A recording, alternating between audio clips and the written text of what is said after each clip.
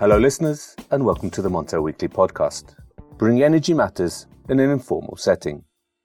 This week we take the pulse of what's happening in Brussels. In particular, we hone in on several key areas that policymakers are currently grappling with.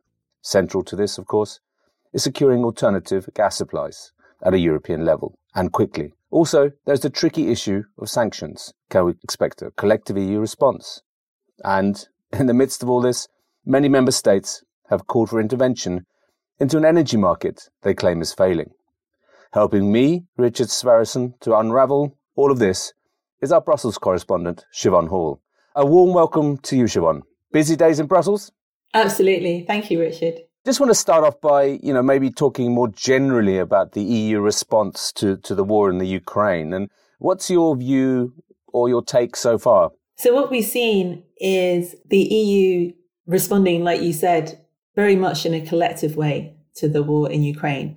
So we've seen several rounds of sanctions, each progressively tightening Russia. And the whole aim of the EU is to try and undermine Russia's economy to the extent that it's no longer worthwhile to continue with the war.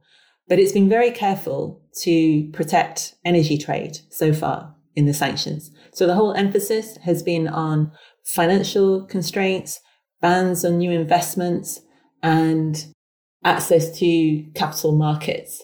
And we see the effect because we see European companies are already pulling out of Russia, which is not because they're not allowed to have business in Russia, but they see that having business in Russia is now a problem, a reputational damage problem. So you have the EU's response at a high level, and then you have these secondary responses which reinforce the EU response. But yet, as you mentioned, there's no sanctions on energy trade as yet. What's the main reason for that, would you say? Europe is too dependent on Russian gas to say goodbye to it overnight. And that's been the case for a long time. I think what is interesting is that Europe is in a better place now than it was in 2009 when there was an interruption of Russian gas supplies. And so there is a bit more resilience than there was. And there is an understanding that Russia can cut gas supplies to the EU because before it happened, people think it would never happen. So psychologically, people are aware that it could happen. And now the EU is scrambling to figure out what it can do if the worst does happen. But would you expect any kind of sanctioning on the companies that supply gas, or actually on potentially a cut to the imports of gas from Russia? I wouldn't. Well, my personal opinion is I don't see the EU putting a ban on energy imports. What we see at the moment, of course, is this conflict about how to pay for the gas. And that's quite a significant problem because if Russia demands rubles and the EU doesn't want to pay in rubles, then Russia has pushed the ball back into the EU's court of how it will respond. So I don't see the EU putting a ban on imports, but the EU is obviously aware that Russia may behave in ways which would then cut supplies. But isn't there, we were discussing this yesterday, Siobhan. As long as the industrial heartland of Europe could be affected by an overnight cut in gas imports, it's unlikely to ever sanction it. And I'm thinking, and you were saying that in order for sanctions on gas imports to work, the whole of the EU has to agree. Is that right? Yes. So as long as there's one country that doesn't want sanctions on energy trade, and there's more than one country in the EU that doesn't want sanctions on energy trade, there will not be sanctions on energy trade. It's as simple as that, pretty much. Yeah. This whole issue of rubles is a legal minefield. That would be a breach of contract, and it would mean that Gazprom is changing its behavior quite dramatically. Instead of being this reliable supplier that it's been for years and years, it would say, no, actually, we're quite happy to change the details of our contracts and force payment in rubles. It'll be really interesting to see how that plays out, because obviously a breach of contract in normal times is a very significant problem. So it just depends whether this is considered normal times or if this is considered part of acts of aggression between the two parties. So there is a war going on in Ukraine. The EU is trying to take decisions to encourage Russia to stop the war, and Russia is obviously looking for ways to fight back. So the demand for payment in rubles obviously is an attempt by Russia to undermine the effect of the EU sanctions, which tells you that the EU sanctions are working. So we hear EU leaders saying that it's a breach of contract and they won't stand for it. It just depends whether Gazprom is willing to burn its bridges or whether there is any chance that something else may get resolved before then. I mean, this is not for us to discuss really, is it? But, we see changes in the war in Ukraine at the moment. There appears to be, it's not getting worse at the moment. Thankfully not. I mean, it'd be very interesting to see how this sort of say ruble play will evolve and how it will potentially be resolved, if at all, and the Gazprom's role there. Yeah. What we've seen is the EU has been very clear that it does not want to pay in rubles and it sees it as a breach of contract. So it would be quite difficult now for the EU to go back on that because that would be a capitulation. So it seems like the ball is back in Gazprom's court. The EU has quite, I don't know how much breathing space it has to source alternative gas supplies. Other than that, it receives from Russia. But we've seen, EU politicians as well as national politicians, the German chancellor, traveling on a world tour trying to source gas. Is there a collective effort from the EU to source gas from countries other than Russia, Siobhan? There has always been this idea that from some countries in the EU, more the eastern countries that are more used to being dependent on Russian gas, that the EU would get better prices if it bargained collectively for its gas. And that has never really taken off before.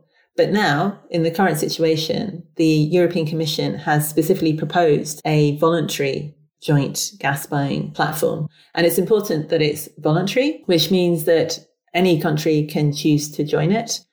And the Commission wants to start that this summer because the urgent need is to have gas storages in Europe refilled before the winter in order to ensure that there is enough supply this winter. So that's the priority for this year, getting gas into storage. It seems unlikely that all countries would join the platform, and some countries have economies of scale anyway. A country like Germany is a very big gas market. It doesn't need to club together to get better prices. And that's something that the German Chancellor has said himself. So there are plans afoot, and this is a very new area for the EU. They can only buy gas that is available in the global gas market. So it will be interesting to see how many people want to join the platform and whether that gives them enough volumes to actually make a difference in the prices that they can get. Have there been any takers so far? Have any countries joined it? No, it's very early stages. I mean, the Commission literally announced that it would announce the idea last week. Okay, so exactly, at a very early stage. But, if Germany doesn't join, how much clout can such a kind of collective effort have? Well, I suppose it's all relative, isn't it? The markets in the East are all relatively small markets. But from their perspective, if they join up together, then they have a bargaining power which could be 2 or 3 times their power by themselves. And yet they would still be less than the bargaining power of Germany. You mentioned gas storage, Siobhan. I mean, can you highlight or outline the plans that the Commission has laid? And what is your view of those targets being met? Last week, the Commission put forward new legal proposals, it proposed legally binding rules to force member states to ensure that their storages are filled on average by 80% by the 1st of November this year. And then the rules would be for the following years, it should be 90%. But this year, because these rules, first of all, they have to be approved and then applied. So there's not much time. Everything is very time sensitive this year. So for this year, it would be 80%. How easy it is to do that? Well, one of the key problems is likely to be that some storage is owned by Gazprom. And then we're back to this idea of, in normal times, Gazprom might want to comply with EU rules and not be in breach of contract. But at the moment, it is difficult to know how the EU could comply Gazprom to fill its storages. And so that's the problem that we will have to wait and see how that develops. Could the countries where those storage facilities are present, is, the nationalization or the forced takeover of such, the disappropriation of such storage, is that a possibility? So what the Commission has proposed is that storages that are considered strategic, which is particularly large storages or storages which have been historically underfilled ahead of winter, would have to be certified by national regulators. And this is likely to affect storages owned by Gazprom. And the proposal is that if a regulator finds that the owner of a storage is a risk to European supply security, then the Commission will be able to make that owner divest its shares in the storage facility. So that's not the same as nationalising. That's more like EU competition law, where you see if there is a behaviour or an ownership of assets in a market which is causing a problem in the market, then the Commission can make that company change its behaviour or sell its shares. The problem is because everything's under such time pressure. So the Commission's proposal is that storages would have to be certified. These priority storages would have to be certified within 100 days. But given that this proposal is unlikely to be in force until the autumn, even if they fast track it, that would be really fast.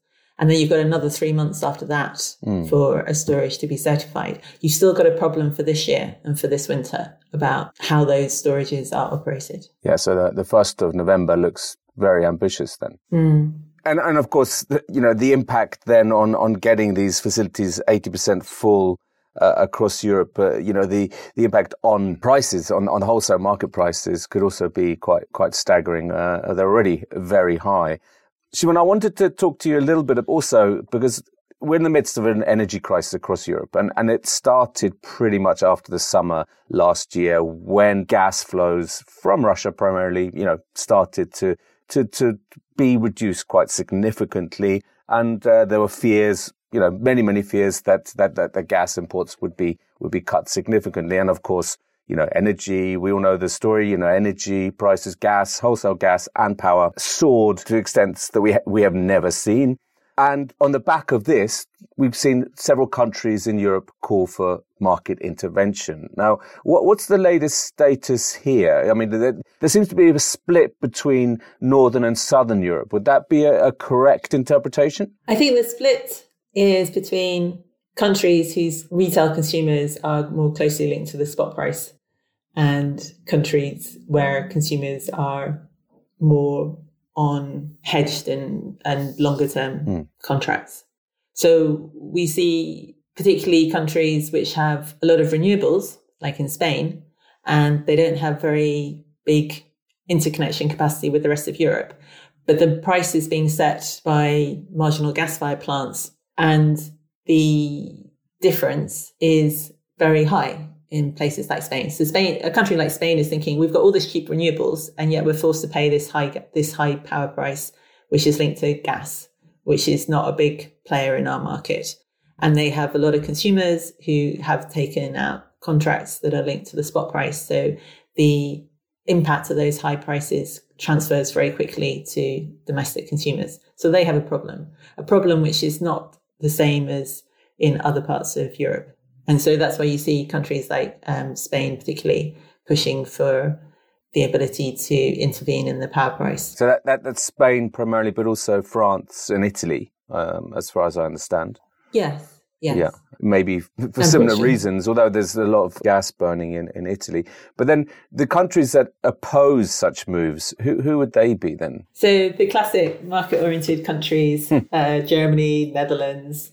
Germany, obviously Germany is the big market and Germany is not a fan of market intervention, and they say that every time. But what's the outcome here? Do you think the Commission will give in and allow some form of market intervention, at least temporarily? Yes, it seems that way. Last week, there was a meeting of EU leaders and they agreed that Spain and Portugal have this very specific problem of high renewables and low interconnection, and they will be allowed a temporary exemption and to intervene in the power markets. They have to make proposals to the Commission, to the European Commission, who would have to assess them.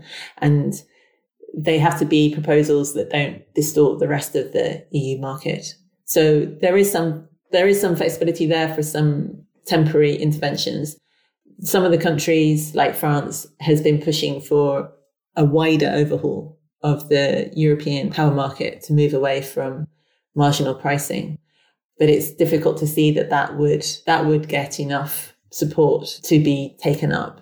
But the Commission is going to come with some proposals and ideas in May on how to adjust the power market to reflect the fact that there is more renewables and there's more volatility. And these are not new ideas. I mean, the EU reformed its power market just a couple of years ago in this direction. So we will wait to see what the Commission proposes in May. Anything that they propose that is going to be legal is going to take several years before it would actually be enforced because of the time it takes to approve legislation. So that you've got these parallel tracks. You've got things that governments can do immediately, which would come under state aid rules, possibly, and would need approval from the Commission. And then the longer term track, which is changes to legislation, which is what France is pushing for.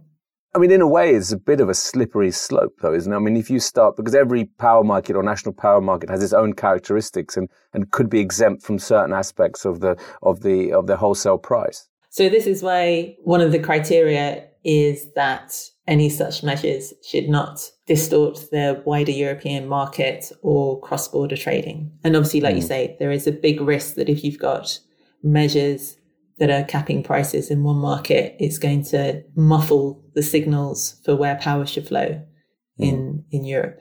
So it could affect cross-border trading. So that's the kind of things they'll have to look at and guard against.